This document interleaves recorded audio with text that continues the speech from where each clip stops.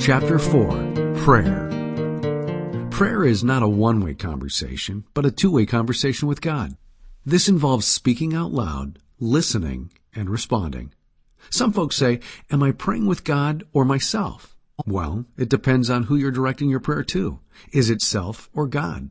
King David prayed, "My voice you shall hear in the morning, O Lord. In the morning I will direct it to you, and I will look up." There was a shepherd, some would call a simple shepherd, who loved God and accepted his son Jesus Christ as his Lord. He loved speaking with God as he took care of his sheep. He regularly prayed on behalf of his employer and neighbors, called intercession, and earnestly asked God for the protection of the sheep against the ferocious wolves on the hill, called supplication. There were times in his day that he erupted with praise and thanked God for the water, the grass, the sun, the rocks, the sheep, food, employment, all the wonderful things he had created and provided, called thanksgiving. But what he loved to do was honor God for who he is and spoke those things that were dear to God's heart, called prayer.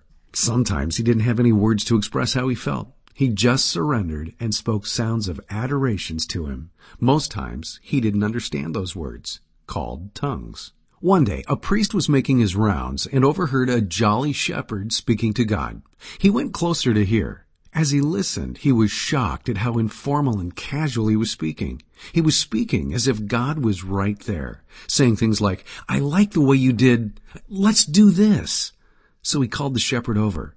"Whom are you speaking to?" "I'm speaking with him, my heavenly Father," and pointed up. "Show respect," the priest said, reprimanding him, and then proceeded to tell him how to pray.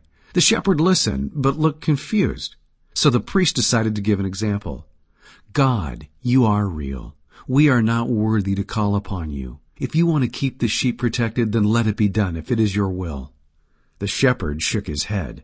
"Why are you saying, 'God, you are real'? Are you trying to convince yourself that he is? And didn't Jesus make us worthy to stand before God? And isn't his will his word?" "Don't interrupt me," the priest said. "What qualifications do you have? I've been to the best schools and studied theology. You should honor those the Lord has appointed and listen. I'm trying to help you."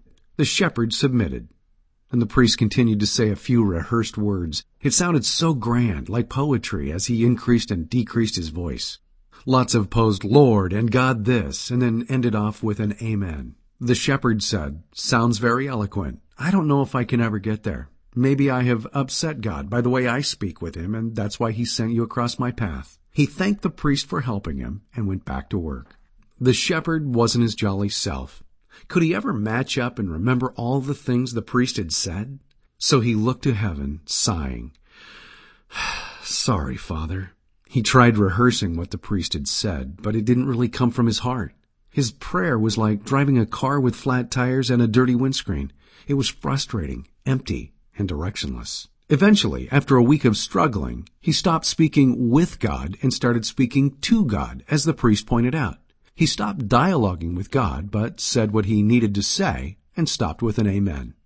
A couple of weeks went by, and the priest happened to be walking by the shepherd's field again and saw how miserable he looked. 2 weeks ago, he was beaming from ear to ear, but now he sighed as he worked. The priest wondered what was wrong. And just then, the Lord spoke to him. "See what you have done? Go back and undo what you told him." After a rebuke from the Lord, the priest repented, rushed over to the shepherd, and apologized. He then proceeded to tell the shepherd what the Lord had said and then asked the shepherd to teach him how to pray.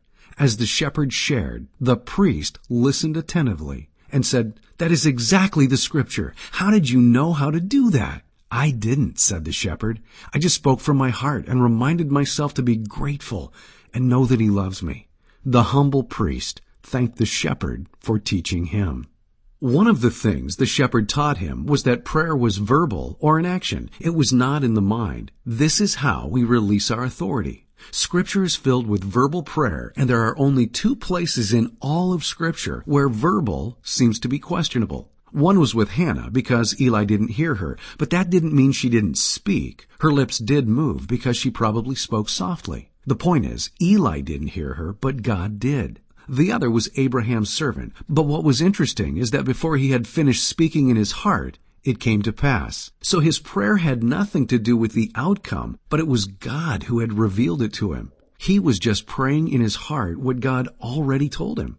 Also, some would argue that the scripture says pray without ceasing is in the mind because it is impossible to pray out loud without ceasing. But it is also impossible to pray in the mind without ceasing. This scripture is reminding them to continue in prayer, like continuing to praise God or continue to do good to others, not praying and doing nothing else.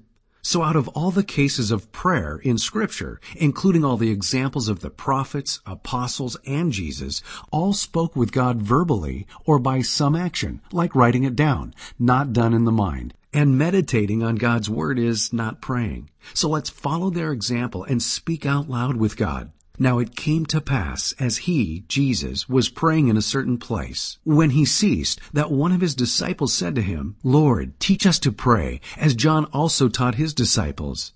So he said to them, When you pray, say, When Jesus prayed, he spoke and lifted up his eyes to heaven.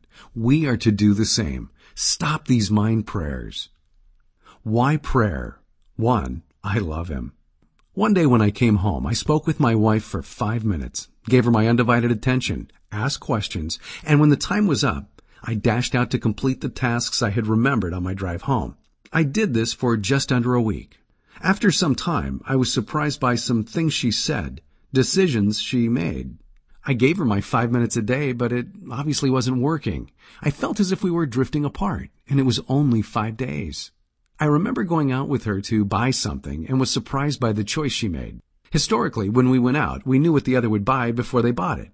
But now our relationship was slightly different, and it taught me a valuable lesson about love. If I love her, I will communicate with her regularly. I may think I know everything about her, but the present is not the past. The present dictates the future. If we stop communicating, our relationship deteriorates. Similarly with God. Do I really love him? If so, I will communicate with him all the time. So when I pray, I must focus my attention on him and stop my mind from wandering. Now, I don't communicate just once a day, but throughout the day, at different times. Draw near to God, and he will draw near to you. Christ has given me personal access to God, so I must use it, and so must you. 2. His presence is the power. Everyone on earth is looking for power. Power to do what they want, when they want it. Power to overcome fear. There are 5 primary fears that people have. There are more, but these are the primary ones upon which all fears rest.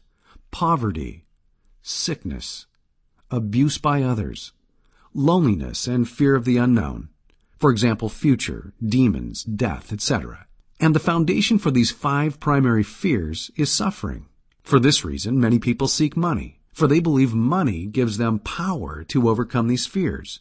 More money means prosperity to avoid poverty, better doctors to avoid sickness, picking friends at will to avoid loneliness, buying protection to avoid abuse. And somehow, money can improve the odds regarding the future. It makes sense. Well, so I thought. I met a man who seemed to have it all. He was somewhere between a millionaire and billionaire, seemed to have the perfect family. But one day, our paths crossed, and after talking about his Ferraris, I asked a question. Are you happy? Do you have peace? He confessed to me that he was very lonely. His wife and he had separated, someone in his family was very sick, and all the doctors that money could buy couldn't help them. I can't remember if they eventually died. And someone in his family had faced abuse, some legal battle going on. I said something stupid and insensitive like, but you have so much money, surely you can get people to solve your problems, you should be happy. He turned. His response was like a piercing sword.